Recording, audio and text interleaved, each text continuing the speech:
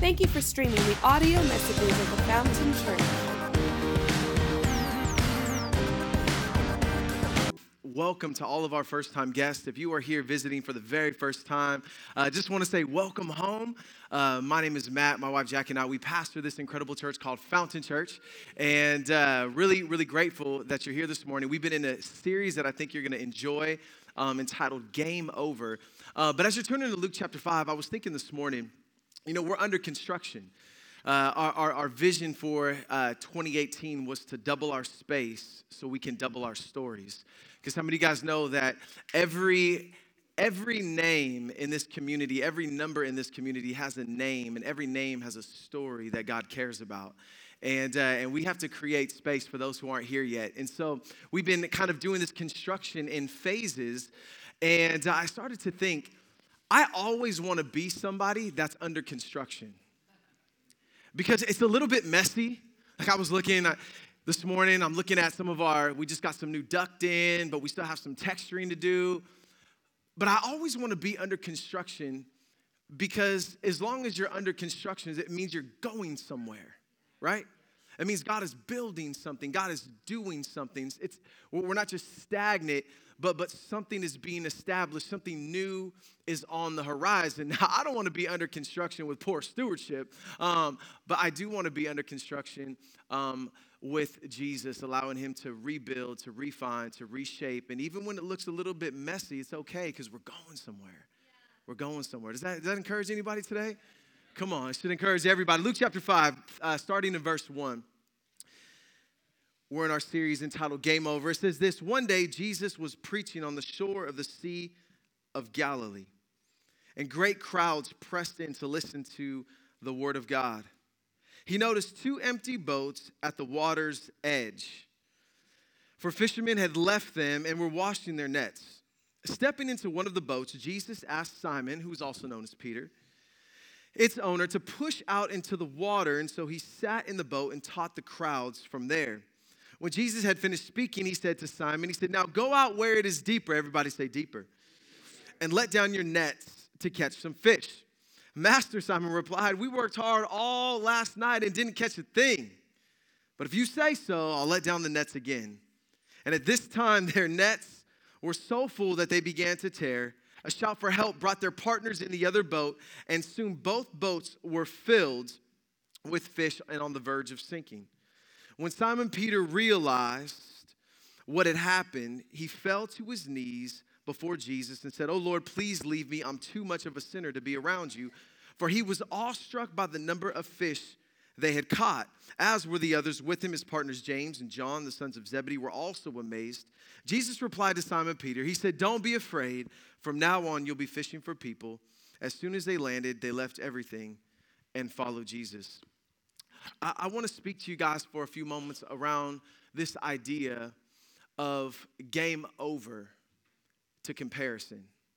Game over. We are declaring game over to comparison. Not a fancy title, just wanted it to be clear. Would you pray with me? Heavenly Father, we thank you so much this morning.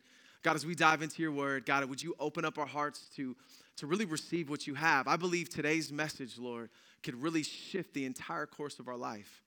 And so, Lord, I just ask that you'd give us ears to hear and eyes to see, Lord, everything you'd speak to us, and help us to see even the things that we don't yet recognize. But most of all, let us recognize you in a very real way today. In Jesus' name. And everybody said? Amen. Amen. Well, I told a story not too long ago. Some of you guys who know me, you guys know the story pretty well, but I think it fits well with where we're going. If I rewind back to my first year of marriage, 2005, we were trying to save some money. We lived about a mile from the church. And so I had this brilliant idea that rather than driving a car to the office, I was going to buy a moped, right? And last time I didn't get to really share what this thing looked like. Let me show you a picture of this moped. And I thought that was cool, right? Had some flames on the side. I felt good about it. And so long story short, I was on my way to church one morning, and I tried to ride it cool so it wouldn't look like, I tried to put my foot off to the side and relax and enjoy the journey. And it just so happened that a brand new Lincoln Navigator full of people pulled up beside me. Actually, I was coming home from church. And they They pulled up beside me, and there was tinted windows, so I couldn't see. I already feel awkward because I can't see into the car, and so I'm sitting at the light and just kind of glancing over, and all of a sudden, all the windows come down, and everybody in the car starts laughing at me, right? They start pointing at me, laughing like, ah, right? And I thought, I'm looking around, like, is there a car next to me? No, they're laughing at me because I was on a little moped. I thought it was cool, but it burst some insecurity on the inside of me. Can I just tell you, that day, everywhere I went, I saw great bikes, and I'm on this little moped. Right? All of a sudden, there are motorcycles everywhere, Harleys and, fast bikes. And so I started to get this sense in my heart that I need to get a bike, right? $1,500 moped, like 120 miles a gallon. Who needs that? Who needs to save money? I need an upgrade. And so my next bike, true story, let me show you what I got. I got the R6. Ain't nobody gonna laugh at me on this thing, right? Got the helmet, the jacket.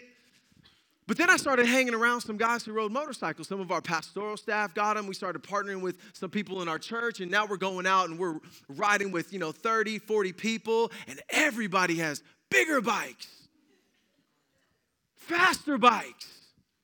They can do tricks on the freeway. Exciting stuff. So I thought, man, if I could just get 250 more cc's of power, that's almost like I've arrived, right? If I could just get a little bit more power. So I did, and I upgraded. Let me show you the next bike. I got a Gixxer 750. I went from a 600 to a 750. Now, let me tell you how much this cost. $1,500 for the moped, saving on gas. That was the mission. Ended up trading that in for an $8,000 bike, and then ended up trading that in for a $12,000 bike. So much for saving money. All because I got laughed at. And I don't know if you've ever experienced something like that, but I think all of us can relate with this big idea. And if you're taking notes, I want you to jot this down today, is that comparison will cost you. Comparison will cost you.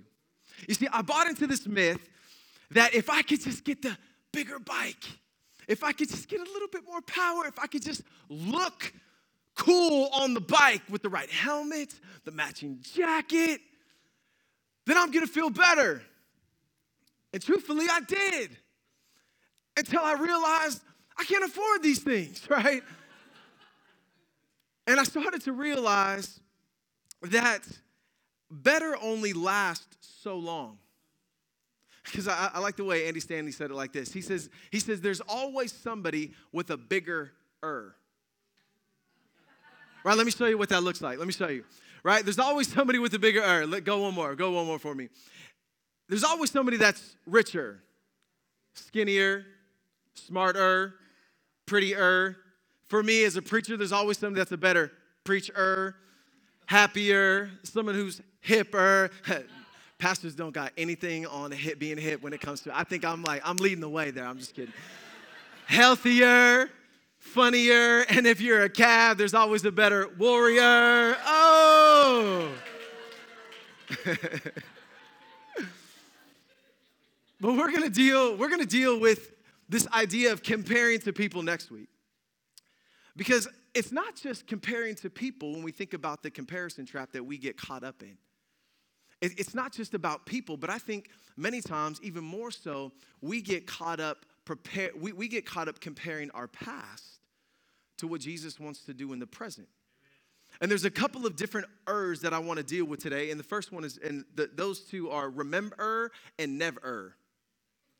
Because I think, we find ourselves in moments where Jesus wants to do something new. We're on a journey. He's calling us to step out into certain arenas. He's calling us into some deep waters. He's calling us into areas where it might be a little out of our comfort. It might be a little mysterious, but God wants us to move forward. God wants us to grow. That's why I always say here at Fountain Church, we're not a lake, but a river. Lakes are cool. You can play, you can come and splash around. But we don't want to just splash around here. We want you, when you step into this house, that you go somewhere. And a river that's flowing, you're going to step in and you're going to move. New horizons. new growth, fresh scenery, some rapids, some difficulty, some challenges, but all leading to move people, to move us closer to God and closer to others. Like this is our heart here.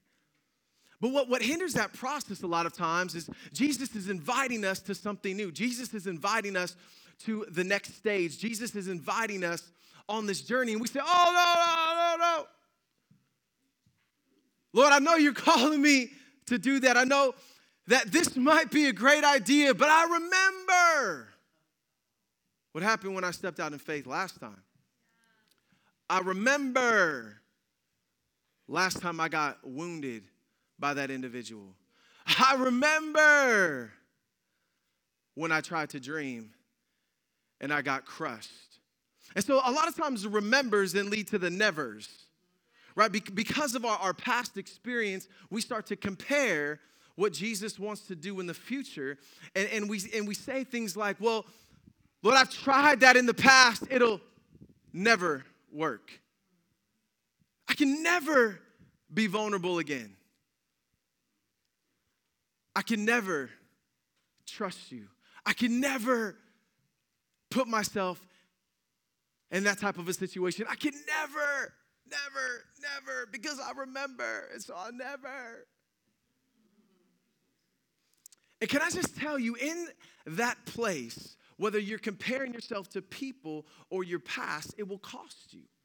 Now, please don't hear me say that we can't learn from people and grow from people and be inspired by others. That's something completely different. And the same is with your past. You can reflect and remember and learn and grow. I'm not talking about that. I'm talking about when an unhealthy comparison creeps into our life and keeps us and hinders us from what Jesus wants to do in the future. What Jesus wants to do even in the present. I'm talking about that kind of comparison. And it'll cost you. If you fall into this trap, it'll cost you. It'll cost you your money. It will cost you your integrity. It will cost you vision. It will cost you righteousness. It will cost you security. It will cost you fear. I mean, there's so many different costs that we have to pay. And here's the heart of all of it is I don't want you to have to pay a cost that Jesus already paid for. I don't want you to be bound for something that Jesus already paid for you to be free. No way. And so today, there's only really one R that God wants us to focus on. There's only one R that Jesus wants us to lean into over the next couple of weeks. And it's going to wrap up our series. But we are going to, when it comes to comparison, are you ready for this? We are going to declare game over. Game over. And how are we going to do that? We've been looking at different men and women in the scriptures throughout this entire series. And today, the gentleman that's going to help us declare game over on comparison is a man, you ready for this, by the name of Peter. Come on. It was right there. I had to take it. And the first thing, if you're taking notes, I want you to jot this down. Actually, but before we do that, let me just give you a little context of who Peter is.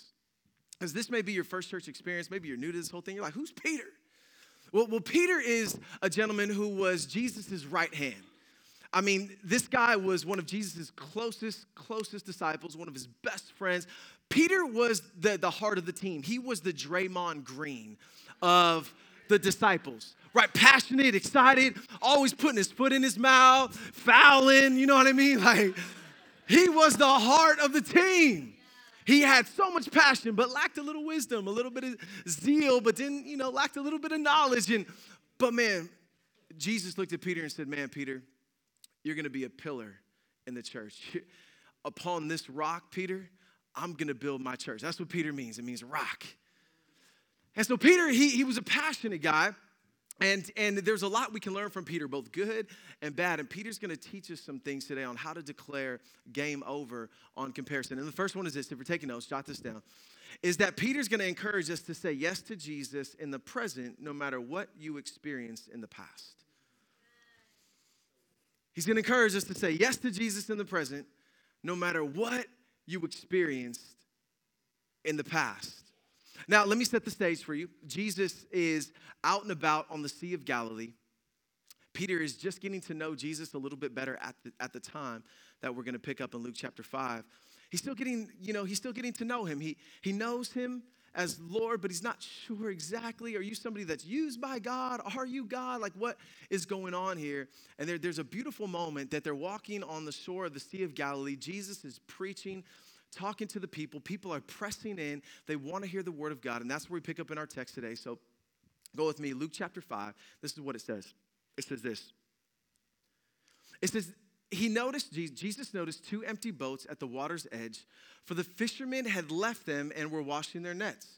Stepping into one of the boats, Jesus asked Simon, which is Peter, its owner, to push it out into the water. So he sat in the boat and taught the crowds from there. Now, one of the interesting things about the Sea of Galilee, it's actually really cool. Many times, communicators in that day of age, they would step into a vessel like that. They would push out just a little bit from the shore, and their vocals would reflect off of the water so that people could hear them a little bit more clearly. And Jesus didn't want anybody to miss out on what he had to say. And so continue. It goes on to say that when he had finished speaking, he said to Simon, "Now go." Everybody say, "Now go." "Now go out where it is deeper and let down your nets to catch some fish." "Master," Simon replied, "we worked hard all last night and didn't catch a thing." You know, I think this is a great picture of the tension that many of us live in on a regular basis.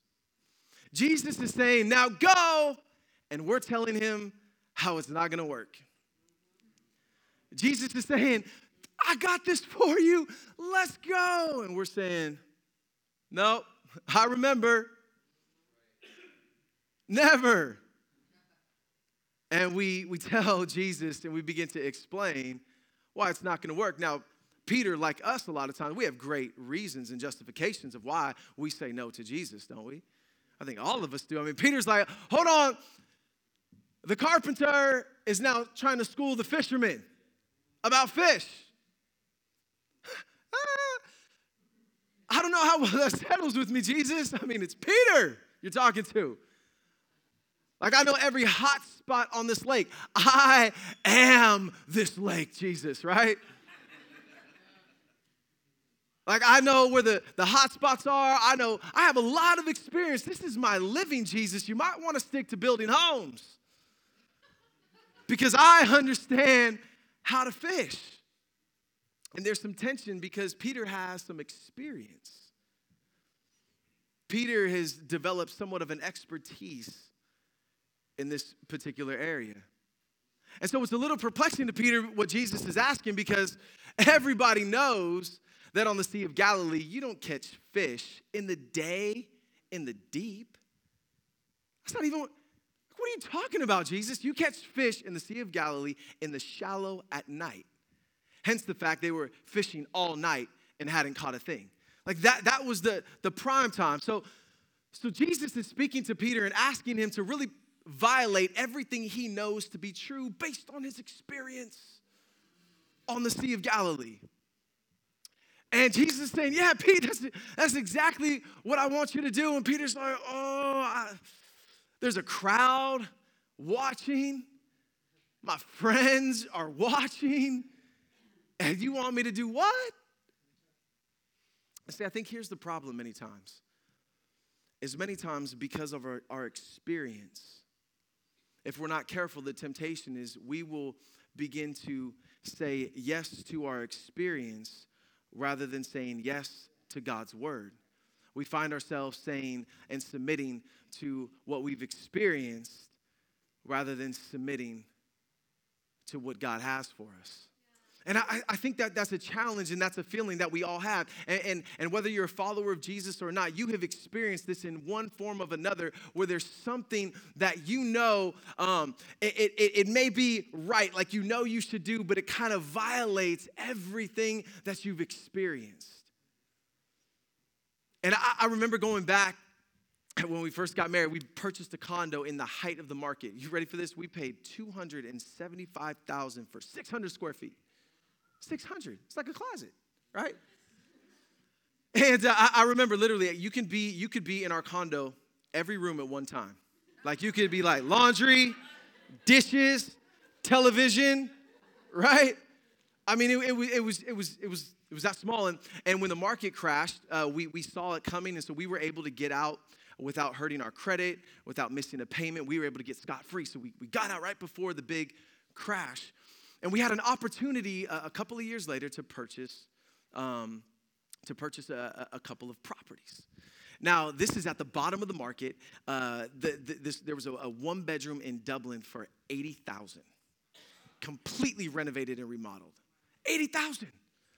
There was a two-bedroom townhome with washer and dryer unit inside of it, $150,000. And my friend was the realtor. She was like, come on. And I really felt in that moment, I felt like God was opening up another opportunity for the future. Whether it was going to be an investment or whatever the case is, that I still look. You want to know how much this like haunts me? I still look sometimes on Craigslist and I see that one bedroom that's renting for like $2,500. And I'm like, our rent would have been $600. That would have been a great income, right? And I feel the weight and the tension of that. And there was an opportunity that God was opening up for us to move into the future. But because of our experience in the past, we were afraid. We're like, man, maybe it's going to drop a little bit more. Let's not do anything. And really, the big portion in our hearts, we were afraid. We didn't want to get caught up. We didn't want to, get into a situation that was horrible. And now we're looking, and the two-bedroom townhome sold for like $400,000, and the one-bedroom's going for like $300,000. And we're like, no! Because there was an opportunity that Jesus was saying, now go. And we were saying, no, it's not going to work. It's not going to work. Now, that relates to Jackie and I. That's kind of a specific thing that God was doing to us. But can I just be honest with you? Do you know how many now goes there are in God's word? How many now goes that God is wanting to speak to us every single day? Now go and forgive. Now go and be generous. Now go and be courageous. Now go and be free. Now go and sin no more. I mean, there's so many now goes that Jesus invites us to, but we live in that tension between what we've experienced and what Jesus is speaking, and we're trying to figure it out, like, what do I do in that tension? Because I find myself comparing to what I experienced in the past to what Jesus wants to do in the present. And the hardest part is saying yes. It's saying yes. Because we don't know what's on the other side of that yes. And we're faced with this dilemma. And so can I just ask you this morning, what is God speaking to you today? Like, what is the Holy Spirit whispering in your ear? Where is your now go that you've been saying, yeah, but? And maybe God's going to stir some things in your heart this morning. So what do we do in that place? What do we do in the midst of that tension? How do we say yes to Jesus in the midst of that fight? And I think Peter gives us a great example of what to do. If you're taking notes, you want to jot this down. Peter simply turned his I don't think so's into but if you say so. He simply turned his I don't think so's into but if you say so. I don't think so to but if you say so. Look what Peter said. Are you guys with me? You guys alive this morning? It says this, Master Simon replied, we worked hard all last night and didn't catch a thing. But if you say so, Peter said, I'll let down the nets again. Now, I've read this passage hundreds of times. It's one of my favorite passages in the scriptures. Can I just point out to you a couple of things here? In all of my time of reading this passage, this word has never stood out to me more than it has this time.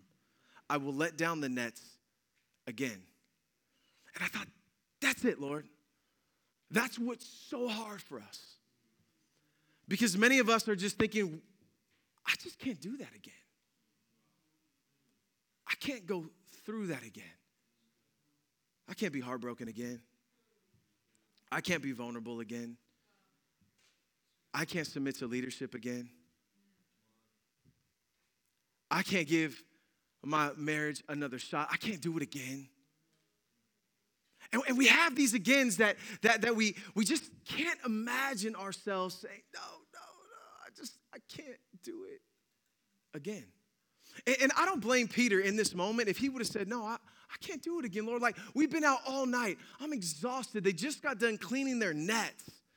Like, everything is put away. Everything is tidy. And you want us to go and get messy all over again. And our first round was disappointing immensely. And Jesus says, yeah, I want you to do it again. But Lord, we haven't caught anything all night. I don't think so. But if you say so, let's go. You know, I started to remember a couple of these moments in my life where when Jesus was calling us to come here to Fountain Church, I remember that, and many of you know that I wrestled with anxiety a lot in my life. And normally anxiety for me was triggered by big events. It was really heartbreaking. I just found out that one of my friends got murdered in San Lorenzo a couple days ago. They just identified the body, and it was my friend. And I was like, ah. And I've had a lot of big events in my life. And I thought every time a big event happened, it would trigger, and I would kind of spiral. And now when we're asked to come to Fountain, I've been years without anxiety. And this thought came up, Lord, there's a lot on the line here. Like, we're not going to security. We're walking into a great church, but we're not walking into security. You know, we're leaving a very comfortable, a very secure place. And I have a wife, I have kids, and I remember myself saying, Lord, and the anxiety, I can't do that again. Like, that was so hard on my heart. It was just so hard. And I just remember saying, I can't do it again. But I remember vividly saying, but if you say so, if you say so. And there's just these moments that we find ourselves in. It was Mother's Day. Now, on Mother's Day, you don't want to preach like a deep message is what they tell you, right? Because people are coming, visitors are coming, and I've never bought into that. But I want you to understand something, that those things do cross my mind. And I remember it was Mother's Day this year, just a few weeks back, and I remember the message that God put in my heart. And all the experts would say, no, based on our experience, don't preach a message like that. But I felt like Jesus was saying, preach this message. And I was like, I don't think so. But if you say so. And I remember that morning we got word back that there was a woman that was driving past our church. She saw the balloons outside. She hadn't been to church in a very long time. She decided to turn into our property. She came through, walked through the back door, and the first thing that she heard me say was, the Lord told me to tell somebody today, do not be afraid. And she had been wrestling with fear and asking God, like, what in the world is happening in my life, right? Because here's the reality. Here's the reality. Is on the other side of your think so, if Jesus is calling you to something and you say, but if you say so, how many of you guys know that he knew where the fish were? He knew this woman was going to walk through the door. He knew the plans that he had for this church. So listen, you couldn't be in a more secure place, in a more safe place than if you just simply make this pivot. From I don't think so to because you say so. That can change the trajectory of everything about your life. Matter of fact, if there was not one other message that I preached, and all you took away from this church is when it comes to Jesus calling me, I'm just going to say, because you said so. But if you say so, that would change your life forever and would stretch your faith and take you to heights that you could have never imagined. Could have never imagined. And see, when we take that posture, it leads to a fullness. It leads to a fullness. Look what it says. It goes on to say, it says, and this time their nets were so full of fish that they began to tear. And a shout for help brought their partners into the other boat, and soon both boats were filled with fish and on the verge of sinking. Can I just tell you that there is a fullness that comes with obedience? There's a fullness. Like God does something on the inside. Can I just be honest with you? This story is not about fish. It's about Jesus. It's never been about fish. It's about this reality that if we get Jesus, we get everything that we need. Listen, if we trust him, if we submit to his word, there is a fullness that comes with that. That is so full, that is so overwhelming, that your heart and your boats will not be able to contain. That's just the reality. See, a lot of times we read this story and we think, if I say yes to Jesus, what can I get? That's not the heart of this story. The heart of the story is when you say yes to Jesus, there will be a fullness about your life that you cannot explain and that you cannot hold. Because if we get him, we get everything. Because I'm going to tell you, if you say yes to Jesus, it doesn't mean your boats are always going to be full. He promises to provide every need. But it doesn't mean that your boats are always going to be full, but it does mean your heart will. Let me explain. Jackie came to me one day. I don't think I've ever told the story here. Maybe a couple people in Growth Track, but she came up to me one day. We're about a year into Fountain. It was about 3 years ago now. And she said, babe, I feel like God wants us to give away our car. I was like, what? I know we want to lead the way in generosity, but like we can't afford Uber. And we had $1,000 left to pay on our vehicle, and then we owned it outright. And she said, babe, I really feel like God is telling us to give away our car. And so it was like, what am I going to argue with that? Like, no, we're not going to. It's not a good financial decision. So we paid the extra $1,000 and we gave it away. Not saying this so you can be like, wow, you're so spiritual and you're so. No, I'm saying this because we struggled for 6 months after that. All of our needs were met, but our boats weren't overflowing, but our hearts were. Because there's something that happens when your heart is in alignment with what Jesus is saying. Even though your boats may not be full, he's taking you somewhere. God is doing something on the inside. There's a fullness that comes with that. And so I'm just telling you, listen, your yes to Jesus will be the most fullest thing you will ever experience in your life. But it doesn't mean that it's always going to be, this, oh my goodness, we got more fish than we could imagine. Some moments will be like that. But some moments will be like Job. I got nothing anymore. But yet my eyes have seen the Lord. I see you now. And here's the truth. Solomon in all of his splendor, all of his glory, the richest, most prominent man that history will ever know, screamed at the pinnacle of his success, it doesn't work. It doesn't work. Job lost everything and he screamed from the top of his lungs, he's enough. There's a fullness with him that you cannot explain. All of our needs were met. But God wants to do something in you as much as he wants to do something through you. Are you tracking with me on that? So say yes to Jesus. Make sure that your I don't think so's are shifting to but if you say so. And then lastly is this, is let grace, not fear, shape your future. Look what happened here. The text continues. And it says, when Simon Peter realized what had happened, he fell to his knees before Jesus and said, oh, Lord, please leave me. I'm too much of a sinner to be around you. For he was awestruck by the number of fish they had caught. So just get this picture. Their boats are filled with fish. Peter called his boys over like, come on, guys, let's get it. The boats are on the verge of sinking. So much excitement, so much momentum, so much busyness. And all of a sudden, Peter has a moment like, what is happening here? And right in the middle of all that fish, he falls on his knees. And Elvis, if you could come up for me, that would be awesome, and get ready. He falls on his knees and he says, get away from me. Like he realized what was happening. I think sometimes today, ladies and gentlemen, we go so fast, we never pause and stop and realize what in the world is happening. Like I'm standing when I shouldn't be standing. My boats are filled when they should be empty. My heart has joy when everything screams I should be miserable. And he realized who Jesus was. Now here's the secret. When we realize who Jesus is, we realize who we're not. And can I just tell you, there's no comparison.